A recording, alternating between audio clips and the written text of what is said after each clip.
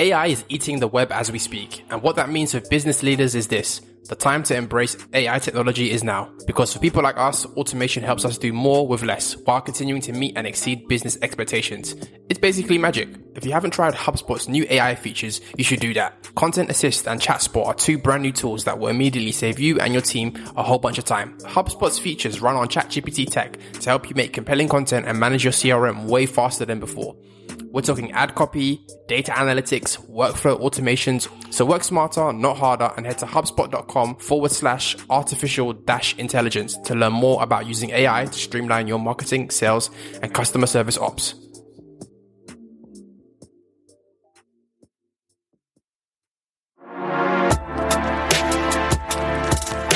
Yo, everybody. Welcome back to a brand new episode of Techish. It is one half of your hosting duo, Abadesi of Hustle Crew here, joined by... Michael Behane of Pocket and Pocket Jobs. You know, I never know whether to say joined by or joined with. If anyone's a grammar expert, let me know. Holla us. So this is a bit of a Founders special. Founders edition. And the first thing I wanted to talk about was investing in yourself. Okay, so one of the things that founders are notoriously bad at is investing in themselves. We're always pouring our time, our energy, our effort, our money into the business. And this year has been a very interesting year for me as an entrepreneur, because it's been a year where I've really tried to actually lean into investing in myself. So to be specific, I invested in Chief, as you know, which is a women's network. It's an amazing clubhouse. They're a unicorn valued company founded by two amazing women founders. And it is filling a wing-shaped hole in my heart. But the other investment I decided to make in myself was Fly Private, the mastermind by Sophia Amoroso of Business Class fame, Nasty Gal fame, Trust Fund VC fame, Girl Boss fame. And it's really interesting because there's a version of myself in the past that would have thought dropping tens of thousands of dollars on training, community, access to my peers would have felt ridiculous. Yeah. Not going to lie. I'm a bootstrapping founder. Every, penny counts. And sometimes we do see money spent on ourselves as opportunity cost, right? Every penny I put on training is one less thing to spend on marketing, salaries, whatever. So I guess the question I have for you is, how should a founder make that decision to invest in themselves? How do you know when it's the right time? How do you know you can afford it? And before you answer that, I want to tell you something that a friend of mine recently shared. This is something that their business coach said to them, a business coach that they're working with. When you invest in yourself, it's also a rallying cry. It's a challenge to find that money and plug that hole. That's true. When you say, I'm going to invest 10K in this, 50K in that, 100K in that, that's the challenge, to find that extra 100K. That is true. And make it up. And I also am a big, big, big believer, and this is based on my observations, going from a very humble childhood to suddenly a very privileged childhood. I've talked about it on the show before, how I went to boarding school. I've also noticed it in the business world, different companies that I worked at as an entrepreneur. You got to spend money to make money. That's true. That is how capitalism works. Like wise investments, wise choices unlock opportunities and access to capital. So with all these things in mind, I'm just curious, how do you know when it's the right time? Yeah, it's a good question. What you can afford? That's another difficult question. I think it's all on a case-by-case basis. I'm notoriously bad at this sort of stuff, to be honest with you. So I would say that, to me, if I'm investing in myself for network, so let's say joining Chief or Soho House, for example, I think where it makes sense, which I am a member of, where it starts to make sense is where, if you know that you're selling a high-ticket item in general, so for example, let's say, I don't know, let's say Chief, exactly. Let's say Chief is like $7,000 for the year, or Soho House is like $3,000 for the year. And you know that actually, if you just sell one item out of one of your Rolodex of products and it's that can cover that, then all of a sudden it's worth it. Totally. Do you know what I'm saying? Like, or if if you close one deal, one client, whatever, it can pay it all off in the end. And then some. So you can find more clients potentially. That's when I think it starts to make sense. In terms of just like actually from the mental perspective, I think if you are struggling with accountability. if you are struggling with, you're stagnating, there's no growth, I think there's always a good chance to allocate capital. What you told me about the Sophia Amoroso thing that was interesting is that a lot of their messaging was around, if your revenue's at a certain point, this should only be 1 month's revenue, basically the expense of this, basically, right? I won't say the number unless you're comfortable saying it, but basically, if you're in that situation, then allocating, 10% of your annual revenue is a cheap expense.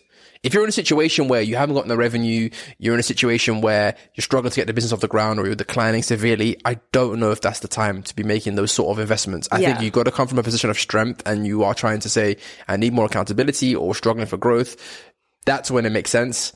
And besides that, I think, just stick to low ticket items like a massage for now, right? That's because that is an investment in yourself, into your mental health, into your mental well-being. Absolutely. But in terms of like those high ticket, like community type stuff, like I think you've got to be in a specific position to do that. I also think that sometimes we forget that time is something that we can spend too. And very few founders choose to spend their time, to your point, on re-energizing themselves, seeking joy. And even when we do, it then suddenly becomes really performative. Like, oh, I've got to make a reel about this. I've got to make a post about this. I've got to make a story about this. And then suddenly what was supposed to be your source of rest or rejuvenation becomes another piece of work. Which we've spoken about on the podcast before, this commodification of rest and stuff. But I definitely think that one of the things that I would really challenge an entrepreneur to do, if you're looking at something like Business Class or Cheap or Soho House and thinking, gosh, I wish I could afford that, what is a small way that you can recreate that? Like if what you're looking for is like a safe space, what way can you block out a certain amount of time, which is not dedicated to working? It's just dedicated to like going to an event, vibing, reconnecting with people, like exploring something creative and interesting. Because I remember the early days of Hustle Crew where I genuinely felt guilty if any unit of my time was spent not in pursuit of growing the company, scaling the company. Like I wouldn't even be on my laptop to watch stuff because I'd be like, I have to be creating another pitch deck. I have to be cold emailing another investor. Let me be the bad guy and say though, but you got to where you wanted to get to though, didn't you? Doing that.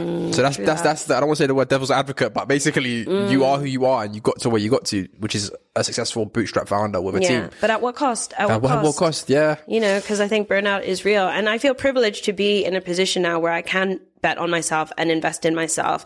It was a hard decision to make. I'm not going to lie. This is a 5-figure sum that I'm paying to get Which on one this, is the mastermind. But Chief as well. Chief is like close to 5 figures too. It's not far off. And this is a year where, like I said on the podcast before, I was revising my P&L on a weekly basis throughout January and February, my profit and loss, because I'm the kind of person where it's like, I want to grow at least 50% year on year. Like maybe that's just wild delusion, but that's just how I want to be. And I feel like I can bring the energy, the team effort, the sales machine to match that. And this year was really hard because commitments that we were relying on fell through. And the demand for our work as people within inclusion, workplace inclusion, has fallen. We're not a top priority anymore. And that put me in a real spiral of doubt and worry. And to make it to 3 quarters through the year and realize we're profitable, we're not growing, but we're profitable, was really reassuring. And there was a little bit of scarcity mindset where I kind of thought, but then is it wise to invest in me and invest in myself? But then I kind of started to do some actual data crunching, analysis. And what I started to realize is that business survives a lot because of my network, me being in the right place at the right time. With the right people. And I am the best salesperson of my product. When I share my story and I talk about why I do it, people fall in love with it and they want to bet on me. So a part of me also thought, this is a kind of a win-win where I get to be in places I want to be, but also, boast about my business. So maybe there's to some extent an advantage to a service-based business like mine. There is, yeah. To be fair though, they say that 20% decline is the new staying flat. So if your business has stayed flat, you've basically grown as far as I'm concerned. In this market. We're in the money. Yeah. It's interesting though. So what does success look like when you go to this mastermind with Sophia Amoroso? She'll be there, right? Yeah. Yeah. So what does success look like in that context to you? If you, in a year's time, what do you want to be telling me about your experience with that product? So one of the things I really admire about entrepreneurs in the US when I am there, and especially entrepreneurs in my space, is that it would not be uncommon for a service-based industry to, I'm thinking of like Bloom, for example, Avery Francis, based in Canada, to immediately be a multinational company. So you might be based in Canada, but you're thinking of all of North America. You're like, I've got clients in the US, I've got clients in Canada. Oh, maybe I'm even going to like start spreading a bit further afield, Central America, Caribbean, whatever. Yeah. And I really admire that. And I feel like here in the UK, we kind of just get stuck in this island. Yes. We're just like, oh, we're the only ones that speak English, so we're not going anywhere else. Or, you know, France have their own thing, Germany have their own thing, Scandinavia have their own thing, all the different countries there. So I think one of the things I'm really looking forward to is expansion, like actually thinking intentionally about how to take my business to other borders, other places, who are the right people to partner with to make things like that happen. I just want to think big. I think sometimes in the UK, we just think small. We're all small thinking. Yeah, that is a problem and here. it's pervasive. You know, I think all the time about how we become institutionalized in the community that we're in. Yeah. And we all start getting that group think. And I think I just want to like snap out of that a little bit. So that's like one of the things I'm looking forward to. I'm also looking forward to a little bit of like delusional optimism. Yeah. I just feel like it's been like an incredibly pessimistic year here. And that's exacerbated by the British way of thinking. Like we're inherently negative people that love to complain. Yeah, we do. We love a good moan fest. And while American optimism can be borderline toxic at the worst of times, there's something in it that ultimately drives innovation and drives growth and drives that, you know, blind ambition. And, you know, whether it is naivety or not, I just want to be around it. I know it will be an international group, but it will be predominantly people in the US. So I think that's some of it. And then like thirdly, one of the things that's been really important to me, especially after I got made redundant from my VP role and decided to focus full time on my business, was to be really intentional about the spaces that I'm in and the people that I'm around. And one of the things that really drew me to this was, and you know, maybe I'm going to sound arrogant, but whatever, it is what it is. If you find yourself being the smartest person in the room, a lot of the time you're in the wrong room. You're in the wrong room, and this is for you. And you know, I have reached this point in my career where, you know, Hustle Crew turnover, you know, 7-figure ARR in our bumper year. We're still trying to get back to that and be consistent with that. But I was like, well, I want to be around people who, without VC funding, are turning over 8 figures, 9 figures, 10 figures consistently. What can I learn from them? And some of these people are doing it with kids, with responsibilities, whilst traveling the world, like things that I don't even have on my plate, and they're functioning and they're happy and they're fulfilled. So another thing that I just really wanted to do was just like be around people who I aspire to be. And even just having access to Sophia, I feel will be incredibly valuable. Game changer. I think back to the week that I spent with Arlen, her mom, who are both exceptional entrepreneurs in their own right? Her mom's got her glasses line now, which is incredible. Just through osmosis, the amount of information I was able to gain spending that time with Arlen. And also seeing her in action, the discipline, the focus, the drive, little habits, little behaviors. I was like, I'm going to copy that. I'm going to remember that. I'm going to do that. Taking notes. You know what I mean? And I feel like that's also going to happen. And there have been a lot of inflection points in my life where I've been around greatness and observed things that can only be learned by being in their presence. I think of times I was in the AngelList office around Naval, times I was at a product hunt offsite around Ryan, times I was hanging out in, you know, the techish studio with my boy Mike. But like there's something about being around people who are doing really cool things where you just like learn a lot of stuff. So I'm also just like really excited for our LA retreat in April, hanging out with Still Sophia sharp and still for real. Ladies. Still sharp and still. And like, like you said, if you're doing, you know, under $1 million a year in revenue and you're in a room full of entrepreneurs doing 10 million a year revenue, all of a sudden you're going to start thinking bigger. You're going to start thinking that actually 1 million isn't actually, you know, it's the floor. It's not the ceiling basically. And I spoke about this before. One time I snuck onto a Zoom call with all these media entrepreneurs. Sam Parr of My First Million was organizing it. He was tweeting about it. Media entrepreneurs hop on. I said, yo, let me come on. I got on. There was guys in there doing 100 mil a year. Wow. So there's a guy called Anthony Pomp. He's got like a he's like a Bitcoin guy, but he's got a large media empire. There was the founder of Juggernaut, which is like a South Asian led media platform, which is quite big in the US now. There's a lot of amazing entrepreneurs killing it. And some of the things they were saying, I was just there taking notes, man. Wow. And I was like, I wish I could have this every week, but I don't think I'm qualified. But yeah, I think when you can't get that free version, which I had then, you got to pay for it. Yeah. If you want to be in a room with like entrepreneurs that are making tens or hundreds of millions of dollars a year in revenue, man, that room's not cheap to get into. I also feel like if I am going to pay for it, I want to pay for it into the pockets of people who I respect and admire. You know what I mean? Like if Elon Musk was like, yo, come to my mastermind, I'd be like, nah, I'm good. Like legit, I'm good.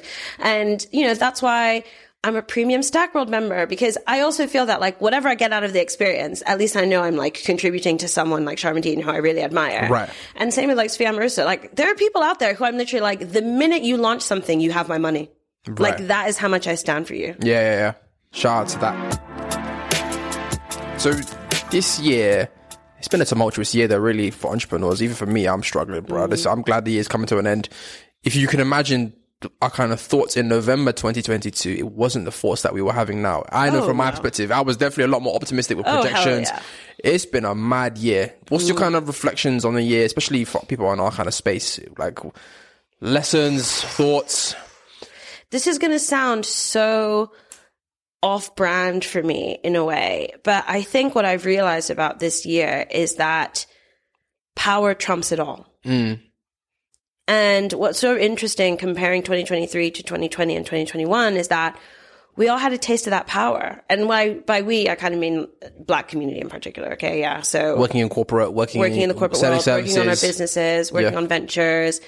That was this black swan event where suddenly all eyes were on us, rightly or wrongly so, as in whether their intentions were aligned or pure, or they were just ticking a box. We had this buoyancy, we had this drive, this energy, this attention, and we were able to capitalize on it. And I think that also shaped a lot of our optimism. And it took a really long time for that to wear off and for us to realize that the game had changed. And time to get sober. It's not like, sober up, bro. That was a short window.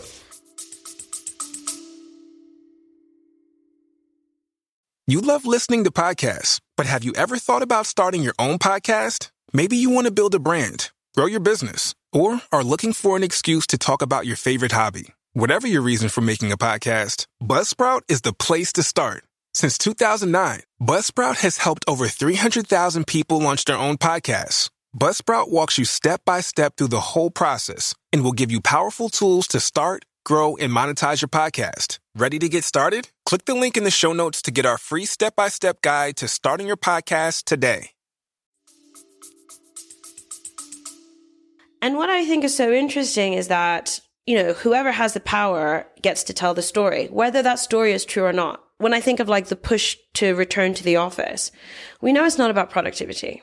You know, when push comes to shove, it's about men that don't want to be around their wife and kids, in my opinion. That's a massive part of it. It's about men who only feel powerful when they're in the office, getting to boss people around and dress up in a suit and look important. And they want to feel powerful, and they have the power to make themselves feel powerful by pushing us around and shoving us around. So one of the closing, you know, reflections I have is I had a taste of power. I don't have the power I used to have. I have other types of power. I have soft power, you know, cultural cachet, this platform. But it makes me think, how do we get back to that place where the voices that I listen to and the people who I admire and these kind of systems changing, people challenging the status quo, have that level of power again? So I'm basically obsessed with power is what I'm trying to say. That's my closing thought. Yeah. You know what you were saying about that kind of time frame? I was talking to a friend who runs an agency, and he was involved in a project with a very large sportswear manufacturer. Okay. It might rhyme with bike or bikey, depending on who you are. And basically, dude was on a call with Bikey talking about doing a project to do with like Black futures or whatever. And essentially, there was a lot of people on his side of the call who had a lot of vim, who were basically saying like, yo, like, this is how we want it. This is how we want it. And the employees of the large corporation had to sit there and be like, okay, yeah. And then basically now that the kind of moment is over, those calls on text are not getting responded to because they felt like, yo, you lot were being kind of I don't know if rude was the word, but you use your leverage to the utmost extent, basically, where like, if the corporations were saying something, you'd be like, no, we're not doing that. Ooh. What we're going to do is boom, boom, boom, boom, boom, basically, like, and obviously that's a situation where, once you don't have that leverage, people remember and they're just like, okay, we're not working with you ever again. That's and that's sad. Obviously, I see that in my own work. Yeah, definitely. Listen, it's a pendulum swing back. A lot of people were resentful that they had to sit there and listen to a lot of this stuff. Had to be on Zoom calls, people were talking about inclusion. They couldn't wait for this time to come. They're like, yeah, so we're not doing no DNA. Yeah. It hurts. Yeah. But speaking of just in general anyway, like I've had to retrain my team and basically explain to them, I'm like, yo, we're in a new business now. Yeah. I've never been a CEO during kind of like a bear market. I've never led a sales team during a bear market. Yeah. We've never sold this product in a bear market. Yeah. So one of my kind of sales guys was like, you know, I wouldn't say he was pumping his chest up, but he was like, yeah, you know, I'm a salesman. I've done so. I said, listen, have you ever sold in this kind of market before? And I was like, he's like, no. I was like, okay, well, what's happened in the past is irrelevant. This is a new day. I was like, this is a new day. It's a completely new market. It's a new reality. Whatever you've done in the past doesn't matter. Today's day one. Yeah. As far as I'm concerned, I'm starting a new business today. And that's how I got to look upon it, basically, because what's gone in the past is irrelevant. Like that was a time where companies were calling us and within a week they were sending an invoice and saying, yeah, we're ready to pay. Oh, I'm talking about days, bro. Days. Now it's like, okay, like, you know, 12 months. Yeah, see you in a month. We'll follow up in a month. We're slow moving, whatever. So it's a completely different business. Bro, and you got to accept that. I have had to dig into my like guerrilla sales tactics. Like I'm talking like my startup techniques when I used to be on sales teams or whatever, growth teams, doing that in my own business. And it's just so interesting. And, you know, you speak to other founders and you're like, it's day one again. But maybe that's why Jeff was so successful when he was like, it's still day one, y'all. It's always day one, the famous Amazon quote. But yeah, I think there was a bit of maybe the optimism was driven by naivety this time last year. I'm not sure.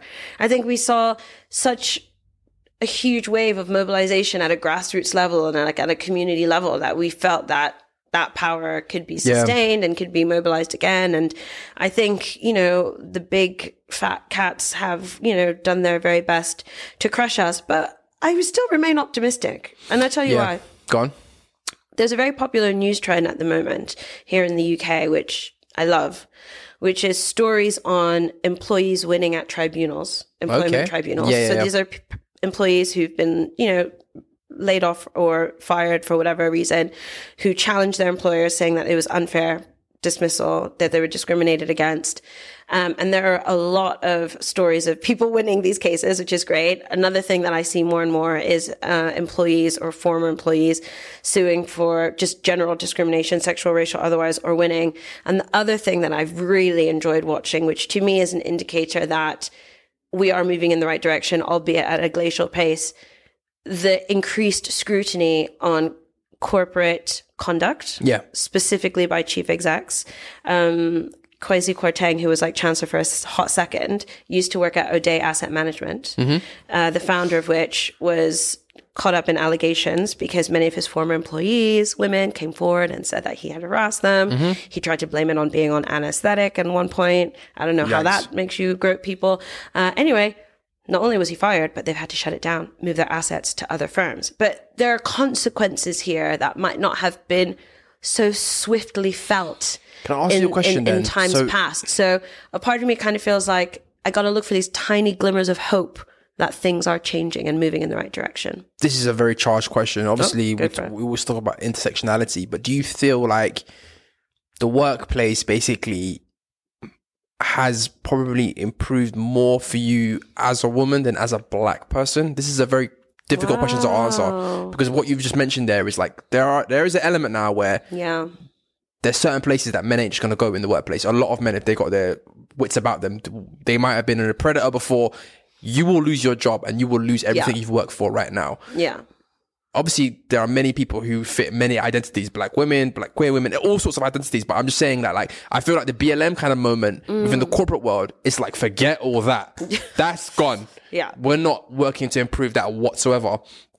But do you think at least there's a glimmer of hope that perhaps maybe now there is a change with the Me Too movement that we won't go back to that, to the way things were, how bad things could got? could get, and I'm asking this question as I do not know. It's really interesting actually, because there's still a lot of sexism and there's still a lot of misogyny, and that's not going to go anywhere. And probably what this has done has pushed it behind closed doors, which maybe is worse, because at least when it's out in the open, we can like scrutinize it and discuss it, and hopefully create a teachable moment for someone without too much trauma.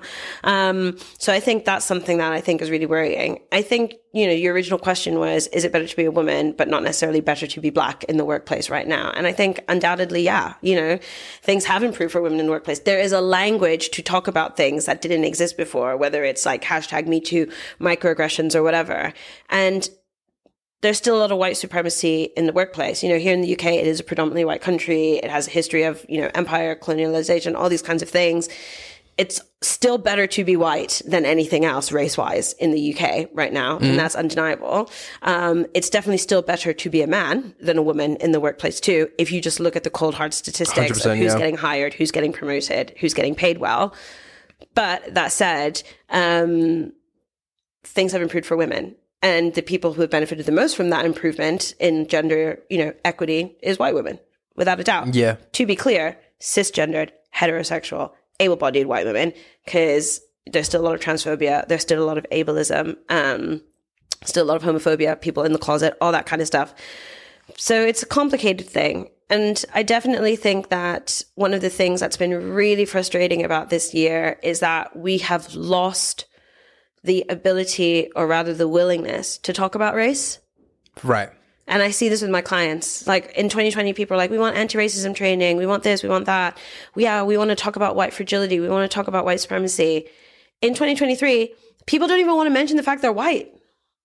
Literally, I did a workshop where someone was just like, what does being white have to do with my lived experience? I was like, because that is your lived experience. Right. So one of the things that has happened is there was a ability to make white people uncomfortable in 2020, even 2021.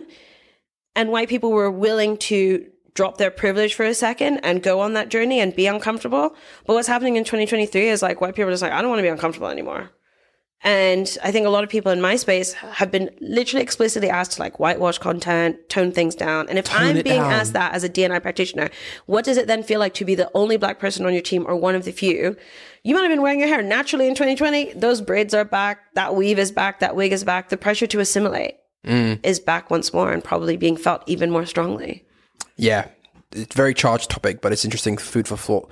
I just wanted to pick your brain on that question. I don't know where it would go, and I don't necessarily know what the answer is or what's really changed, but I just thought it would be good content as well. Well, it's really interesting. What's it like to be black right now based on like what was coming out of the live show, Techish live show? A lot of people wanting to move on from environments where they don't feel safe and they don't feel supported. So somebody asked me or asked us, they were like, yo, like, I want to leave my job. What should I do basically, right? In this environment, I'm looking in the job market.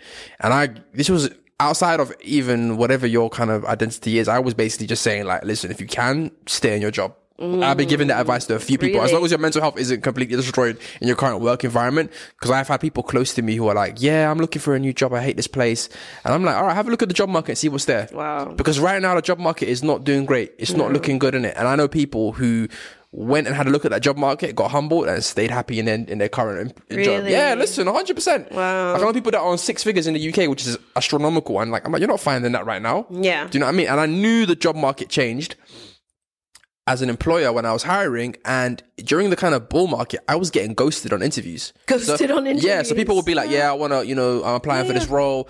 Email back and forth. What time is the Zoom call? This is the time. Okay, I'll go there. I'm waiting in the Zoom call. They're not there. I'm like, okay, cool. Then you've obviously got multiple offers. Then sometimes those very same individuals would email me the next day or 2 days later, and I'm saying like, oh, do you still have any jobs open? And I was like, oh wow, the market's changed now. Wow. Within the space of a week, the market changed. Really? Because it went from getting ghosted to people that were now ghosting me, coming back a week later saying, oh, I'm so sorry. Can I come back? Do you have any offer? Like, I'm like, why am I going to hire you after you just ghosted me on the interview? Wow. And that's when I knew the market wasn't what it once was. It became an employer's market to a certain extent, right? I forgot where I was going with this, but just in general, sometimes, people just who are looking be strategic about when you're leaving, basically, because the market is terrible right now. It's terrible right now. Like, I know people who are like junior developers who probably would have found the role eventually. They've been looking for like 2 years, a year. They can't find nothing. Boot camp students, even worse, like, do you know what I'm saying, in terms of like finding that entry level job. So are you saying that beggars can't be choosers right now? I'm saying know your position and know what your leverage is. In capitalism, it's all about leverage. There's no friends in this game. It's about what is your position, what is your leverage. But what about people that want soft life? Because I know a lot of our listeners. If you can find it, good for you. I'm happy for you. Don't get it twisted. But unfortunately for most of us, that ain't going to be the case. And that was just a cold, hard conversation I've had to have with a few people. And I've said that on the live show. I said, listen, like, bide your time. If you can bear your current job, do it. Yeah. Do you know what I mean? Because to be honest, as an entrepreneur, I have a skewed perspective where I'm like, if you've got a job that's paying you 6 figures, do you know how hard it is to build a business that generates 6 figures in profits? Yeah. That's your business. Look after that. Don't leave that like easily, like unless you've been pushed out or you really, really hate your job kind of thing. Because that's not an easy thing to just walk into now, right? And yeah, I don't know. Maybe I'm being too pessimistic in the job market. I don't know how it is exactly in the US. I just know in the UK, like a lot of people have been humbled when they've done that job search, thinking they could just walk into the next thing. Because that's how it was for a long time. Yeah, it was for a few months or a few years. You know what? So here's a change of topic. So you sent me an image of someone that we know. It looked like they were networking. Looked like they were selling. They sell products. And it looked like there was a male person, and it looked like there was a lot of middle-aged Karen type women all up on them, basically, right? Yeah. So it started a dialogue in my head, or I was like, what are you willing to do to close those big deals? Because like, if you are an entrepreneur, what I used to sell like an online SaaS type product. We sell job posts. It would be like $200. You'd sign up, put in a credit card. Then we started moving to like enterprise level deals where sometimes it could be $10,000, $20,000, $30,000. Like, and to get those things signed off in the beginning in a bull market, it's easy. Later on, it becomes harder. It's all more about personal relationships. Okay. So when I saw that picture, I was like, he got to do what he's got to do. For context, this person was literally being like leaned heavily. This is a young, it's a good looking guy as well. He's a young, good looking black man who had some mamas all up on him. And they might not be decision makers. They might have just been some drunk people. All I know they look like shot callers. There was way too much body contact to make me feel comfortable. I was just like, if the tables were turned and some middle-aged dudes were literally touching me like that, I'd be calling security. Yeah. I would be calling security. I'd be like, no. Yeah. But I think it's an interesting thing where he's a good-looking chap, so I would imagine that it's very convenient sometimes maybe to fall back on that charm to close a deal, because privilege. A lot of these sort of high-level deals, you might be selling a commodity, and it's basically, do I like you? I'm an executive at this company. Do I like you? And we want to believe that like is based on personality. It's based on, your content that you're putting out there, that I can relate to you. But sometimes it's also just that visceral human reaction of, you look good. Every, weapon in your arsenal, to bring it back to the battlefield that is, business building and sales. Hey, I got lipstick on my desk. I try to look nice in my sales calls. I think about it a lot. I actually talked about this in a workshop yesterday because I think that I have benefited from beauty privilege. 100%. I've benefited from the fact that I'm a light-skinned black woman because I am mixed race. I'm Nigerian and Filipino. I've benefited from the fact that, within the mainstream beauty standards, I tick a lot of boxes, like I'm a relatively slim build, all this kind of stuff. Some of my favorite people, like Kimberly Foster for Harriet, talk about how if you are a curvier woman, you often feel the need to hide yourself in the workplace because people associate big boobs, big butt with, whatever, sluttiness and like not being intellectual. So, I'm not very curvy. So I guess all those things have maybe worked to my advantage. But would I let someone touch me or feel a certain too close, way? Basically. I especially in the game that I'm in, it doesn't feel right. Right, yeah. If I was like selling, I don't know, a lingerie brand or like a fashion brand, like or even if you're like a real estate agent, like it depends. Like it's a relationship based business, but I'm literally like in a field where it's all about professionalism and teaching people the best the best practices. So it wouldn't work for me. But look, I've been known to wine and dine a client or two.